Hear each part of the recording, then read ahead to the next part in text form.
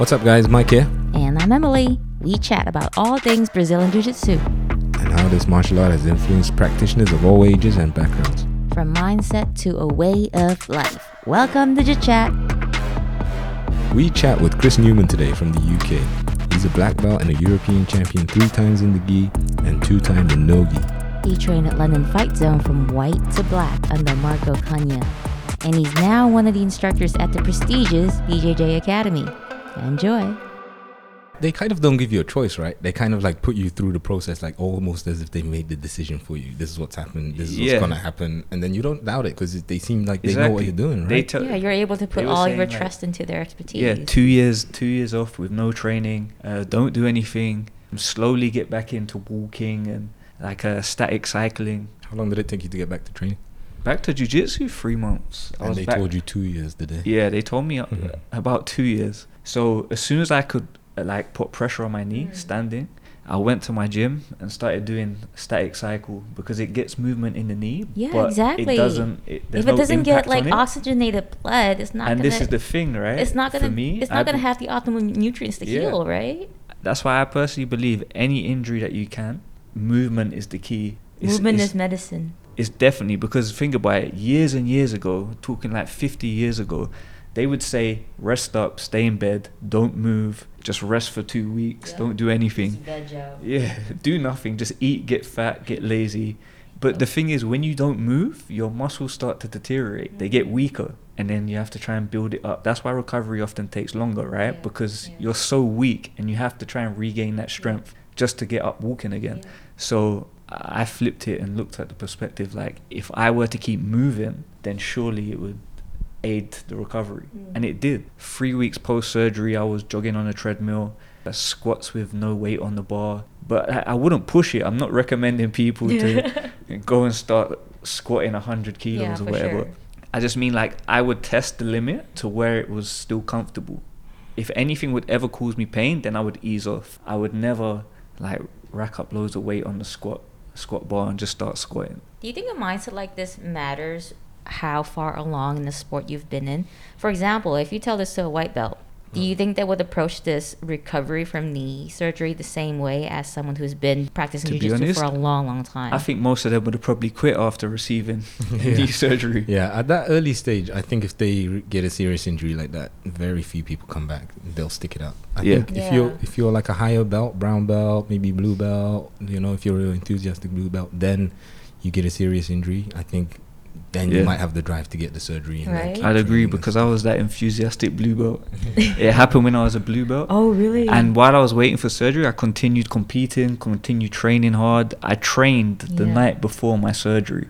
Right. I had surgery at like 6 a.m. That very night, I was in the gym until it closed training. Because you knew you were not going to be I was expecting 2 years with no training. But at the same time, I believe it's a mindset. If you believe that it's going to take 2 years, then you're going to allow it to take 2 years. I was determined to get back. That is a good point. As soon as I could. But smartly. I wasn't just... Not trashing it. Yeah. Right? How long did you say it took you to get your black belt? 6 years. 6 years, yes. Because I've been told so often it takes 10 years.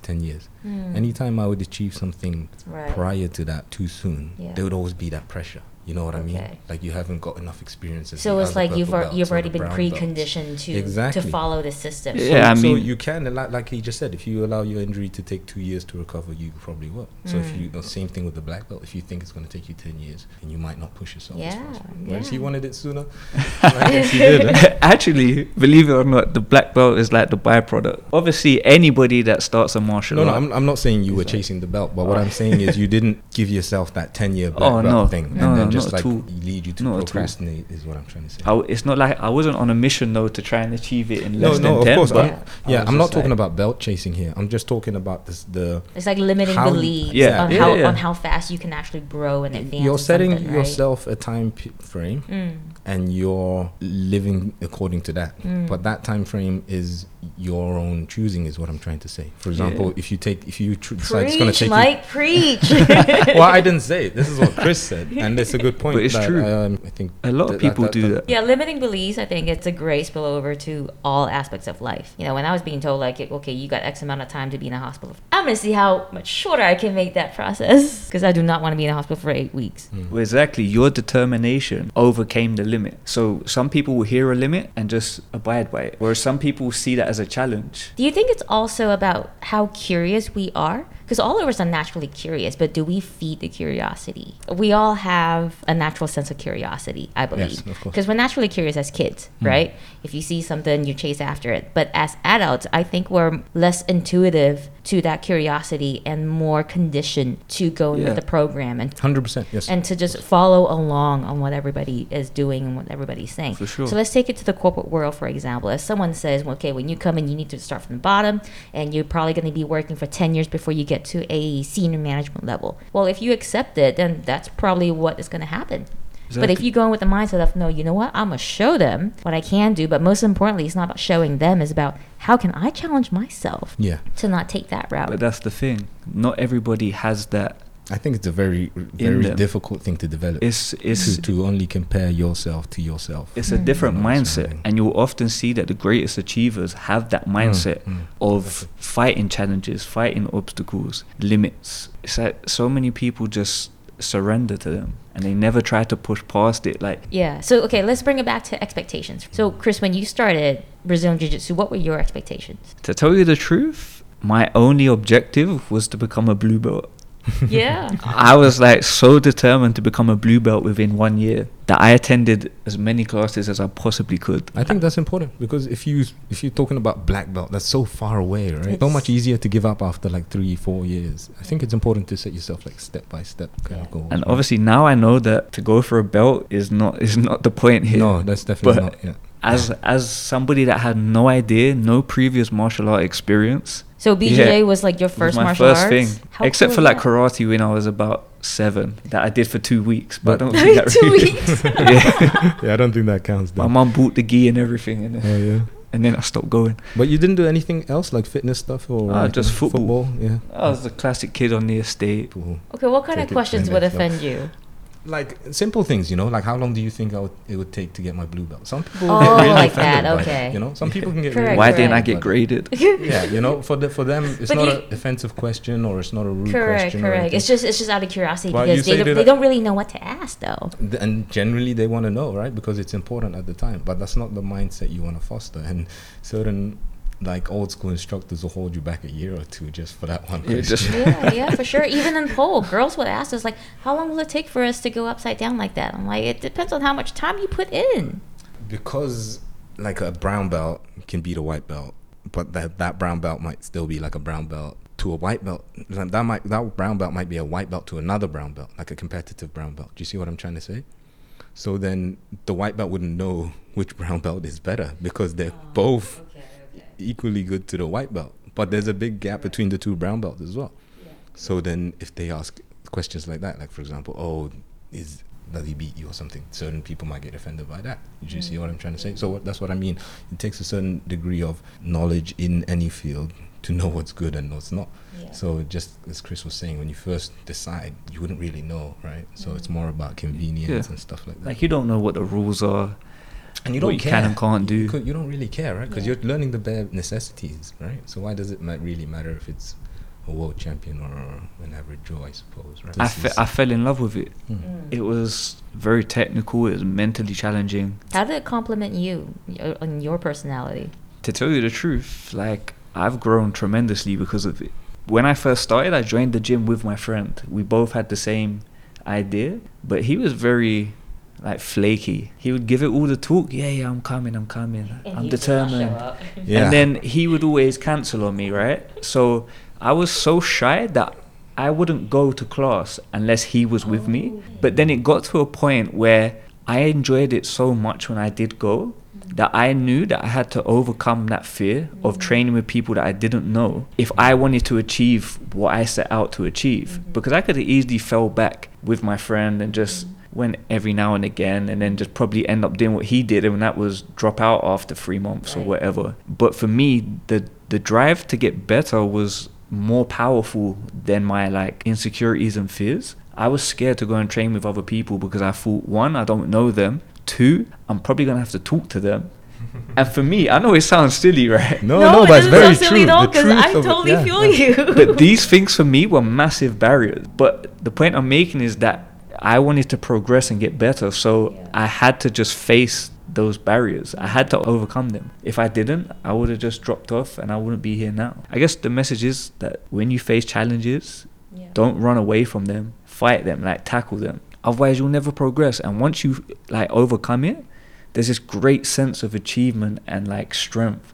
I feel like every time I overcome a challenge like that, like scared to fly or bungee jumping, or scared of heights.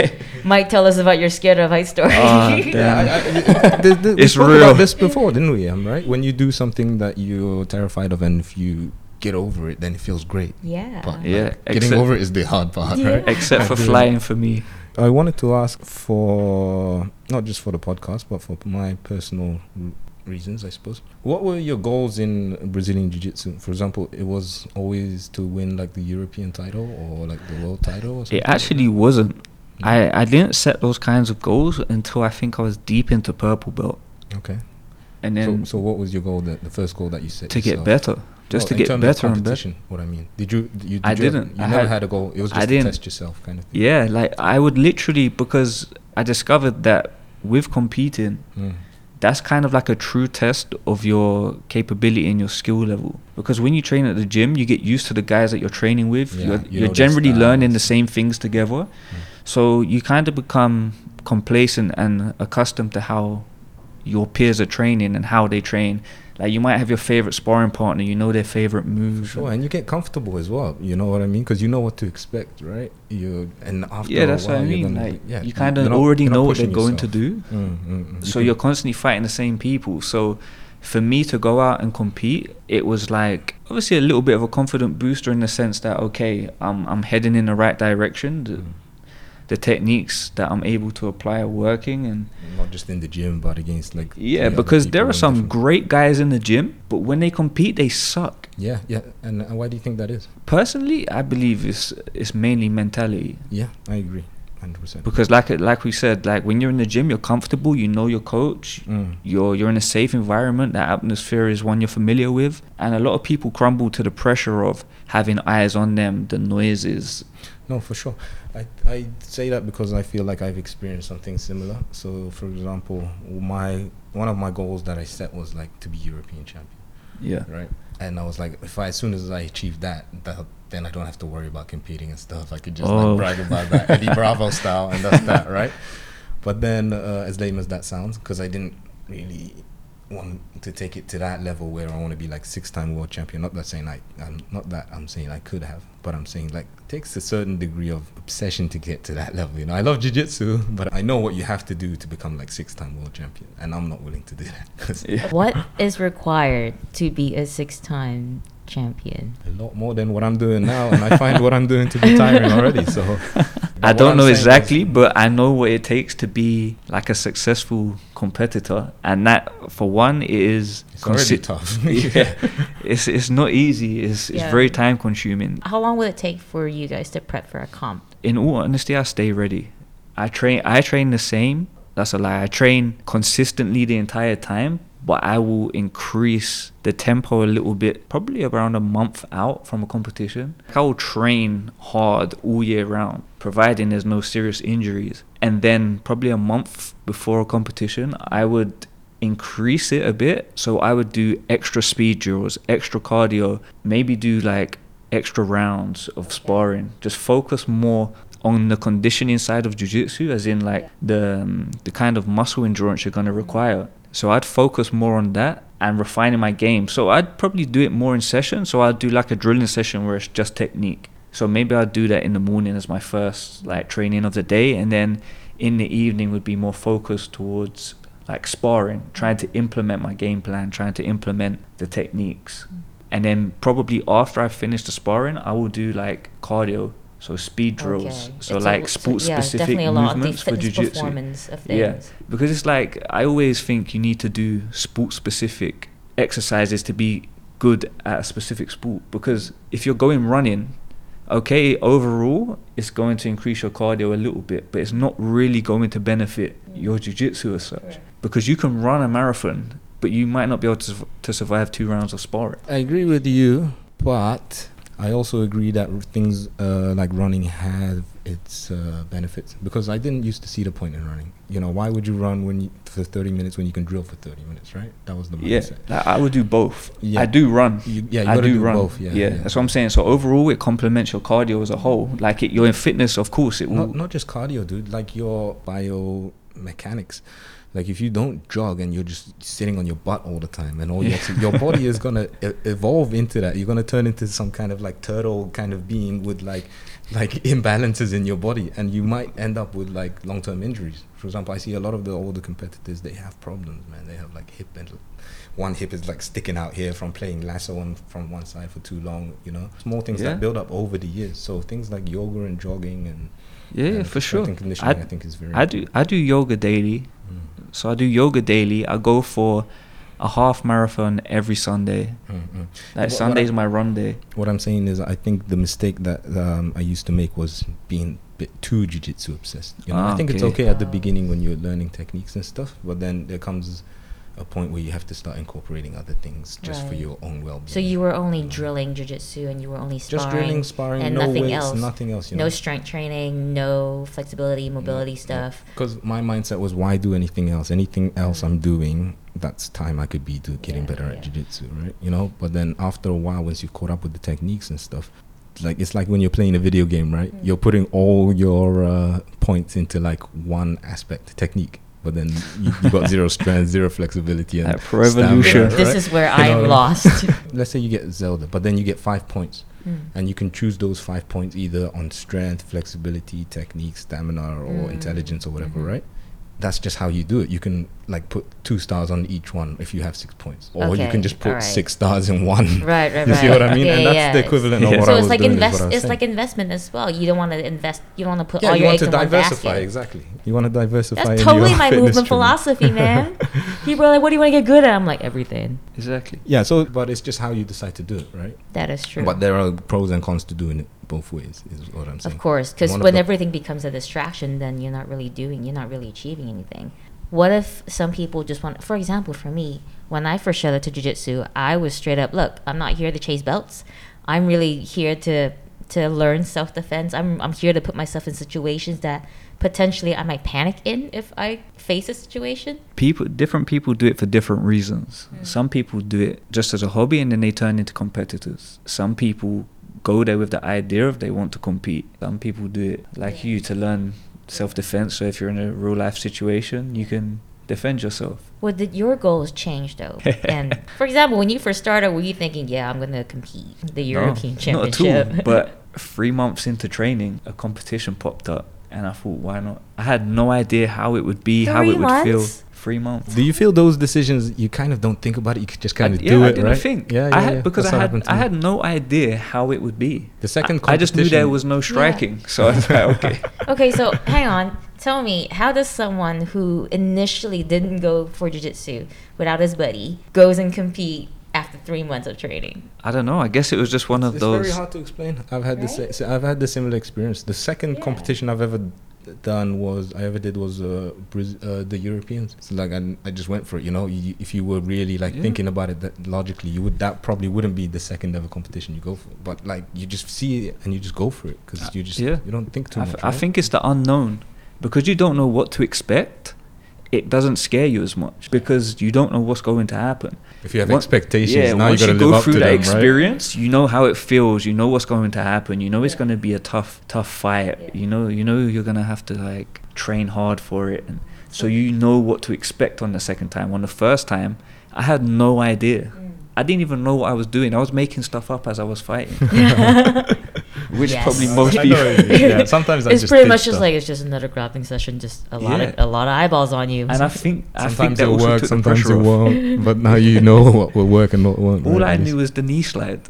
Knee slide knee cut, whatever you want to call it. So based on that, You were doing that from white belt, dude? Yeah, that was like the first pass I learned. Belt. It's my favorite guard pass. It's, I think, like at any level, what made me really want to start doing it is Rodolfo. You remember watching Rodolfo just knee cut everybody? Rodolfo Vieira. It's so effective. I've taken it from white to black. Yeah, it works on every single level. Literally.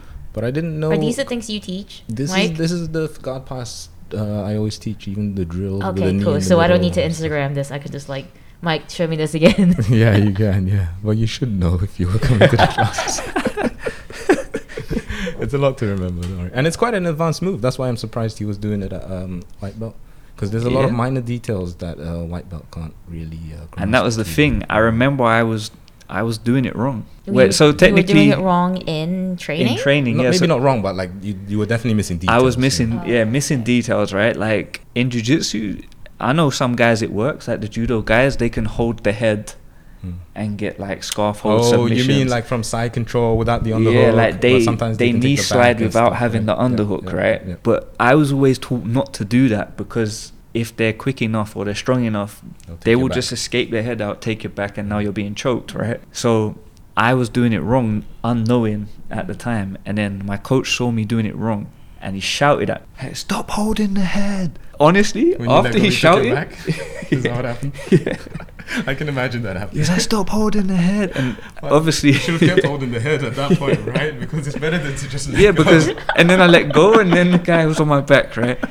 But I would have. Better advice. No offense to your coach, would have been to say, get the underhook, change the head for the underhook. Right? But I think it was out of frustration, because he kept telling you so many times. Yeah, like. Yeah. But also, like, when the other guy hear it and be like, okay, he's gonna release my head now. Yeah. I'm just gonna start planning what to do. No, but there's no follow up to letting go of his head. Let go of his head, and then what? He's straight on your back. The minute you let go, yeah. But the thing is, like, I think my coach was more shouting at me because it was frustration. Yeah, I know how he feels.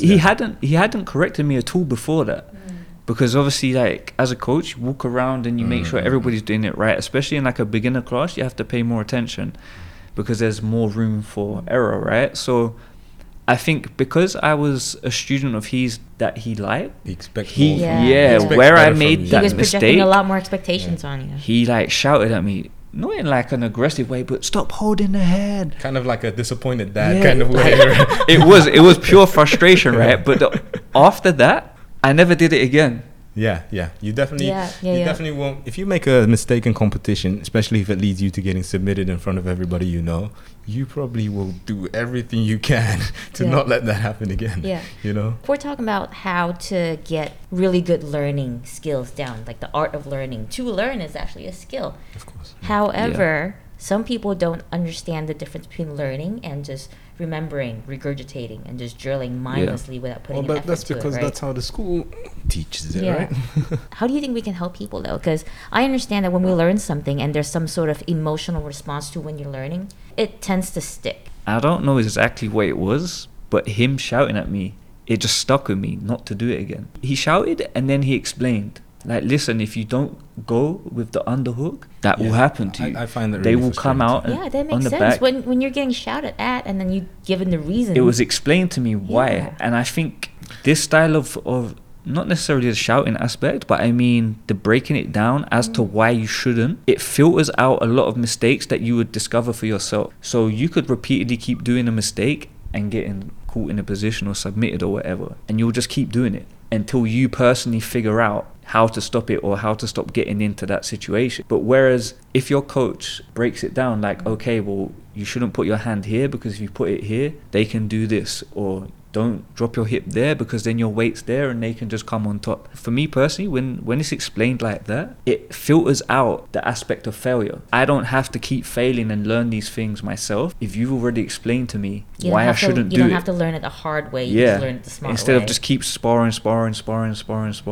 I feel like sometimes there are benefits to learning it the hard way, though. But it's a lot harder. I just mean like, especially as a beginner. You definitely. You will spend a lot of time making mistakes, and that's why it's important to have a mindset that's positive, because you're gonna make a lot of mistakes. Because when you're at the beginning, you gotta be resilient. You know, it's so easy to give up because you're just gonna be getting choked left, right, and center all day, every day. You know, so you have to have a lot of resilience. It's not an easy thing to. But that again, the resilience I feel comes from the determination of getting somewhere different to where you are now, like to achieve certain things. So at the core, right? Yeah, at like the if core, the drive you is do more need important. to have intrinsic motivation, but how does someone cultivate? Yeah, like that? how else do you go somewhere daily voluntarily and get your ass kicked? You go there unless you're like a weird person or something. Is that what it is? A masochist? Oh, so someone who kind of takes pleasure from pain. Yes, exactly. From getting beat up daily. Right? Mm, Isn't that a masochist? I'm not exactly I don't sure. know. We'll look it up after. Okay, if you guys know the answer, put it in the comments below. Drop a comment. Clearly, we're not that intelligent. Yeah. Well, clearly we're not into it, hence we don't know what it's called. Unless you have issues where you desire to get beaten up, okay? Yeah, That's basically. we don't want to use too many big words and confuse you guys, so we'll keep it simple. So basically. How you learn in the beginning as a white belt with no expectations, and you're just there purely to learn. As the years go by, how do you still continuously pick up new stuff, but how do you try to retain new things quicker and more effective? I think like with jiu-jitsu, there are many techniques and they're constantly evolving. But I feel like a lot of techniques are the same mechanically. Like once you have the mechanics concepts, down, you mean? Yeah, I've noticed too. Yeah. Like for example, to do a sweep from this position, you need, well, for most sweeps, you'll need a sleeve and a pan or something along those lines. So most sweeps, you'll need to bring the weight on top of you. Too often, the mistake that I didn't notice for a long time, and the concept that people don't grasp, is for most effective sweeps, unless you're talking about like, there are exceptions, but most of the time you can't sweep a person when they're leaning back, unless you're talking about just getting up and then them sitting back. Just a basic understanding of that. A basic concept would be, for most sweeps, you'd have to bring their weight on top of you first, then redirect it, rather than just try to redirect it and topple them over. You know what I'm trying to say, Chris? Like a scissor sweep. You've got to bring them forward. If they don't, then the sweep's not going to work, right? But it's like everything. There's different things for different situations. Like, for example, there are reaction sweeps. There are sweeps that you set up, sweeps that you force. But I meant, essentially, it's like physics, right? So you know that if their weight is to the right, trying to take them to the left is going to be difficult because their weight is planted to their right. So it's like understanding what it is that you need to be able to pull off sweeps. So over time, the more you practice, the more you drill, and the more you put yourself in different situations, you start to get that rhythm quicker. You start to process that. You understand what it is you need to be able to do certain things. Because in the beginning, it does take a while to like, okay, hang on, if I want this, you know what I mean? Like the process just seems so slow in the beginning. But I think you got to be, to an extent, a bit of a nerd to really enjoy jiu-jitsu. Right. You need to be able to geek out on things. You kind of have to geek out on it, because you got to study it a bit to an extent. I think most of the guys who come regularly, that I see regularly at AOS, do geek out quite a bit. Right? Yeah, I think so. Yeah, but there are some other gyms where there's definitely more like sport feel to it, where it's more like drills, speed drills, power and stuff. I think it's more like a fitness performance kind of thing. Yeah. So it needs to be a balance of both. I think we're a bit too chilled out at AOS. You think so? Just talking about philosophy and concepts. But that's something you can take home to life. Yeah, but if you're talking about actual progression in jiu-jitsu, we do need to put in more fitness stuff, and but that's dependent on the environment of the gym, right? So some competitive gyms and stuff, you won't sit around talking about a technique for like 20 minutes. You'll get shouted at. You're supposed to be drilling or doing something, right? Well, when it comes to the art of learning and the art of teaching, though, which way would you think is necessary? Like, what is necessary and what is unnecessary? I would definitely, in the learning aspect, I would say, one, like, stay open-minded, stay adventurous, like, keep exploring. Like, if you're learning a specific position or technique, if you can get a partner to drill with or explore with, just try out different things, like see how you can stop that pass or see how you can stop the sweep, or just like play around with it, see what other sweeps you can do with that control, see what you can connect to it. I would definitely say try to lose the ego aspect, as in like the embarrassment, because for me, I had like a breakthrough when I became a blue belt. Like, it was a few months into blue belt. At this time, I was still just turning up to training, doing the technique that was shown, and I would just drill it as much as possible after class. But I would always be embarrassed to try the new techniques in case, like, for example, I did it wrong or somebody saw me do it wrong, so I would look silly doing the technique wrong. Or if I were to do it wrong and then my partner passes my guard and then I've lost a round. So the moment I let go of all of that, I felt like I progressed a lot, because I let go of the outside pressures of like disappointing the coach, like not looking silly in front of people. And after I let go of those fears, you saw more progression. Yeah, faster, definitely. Right? You're not wasting time thinking, liberating, should I do it, should I not? Right? It cuts out a lot of time. Sitting there pondering, wasting time. Should I do it? Should I not? What's this person thinking about me? What happens if I do it wrong? That's time you could be getting it wrong and getting it right, like fixing it as you go along. So you don't have to agree with it in the philosophical or psychological sense, but just from like framework of like functionality, it's just more efficient, right, in terms of progression. So yeah, for sure. I think it's not an easy thing, but then you the ones who are good generally like kind of either ignore their insecurities and get over it, or don't have those thoughts in the first place. But then there's also the flip side to that, where guys think they're too good.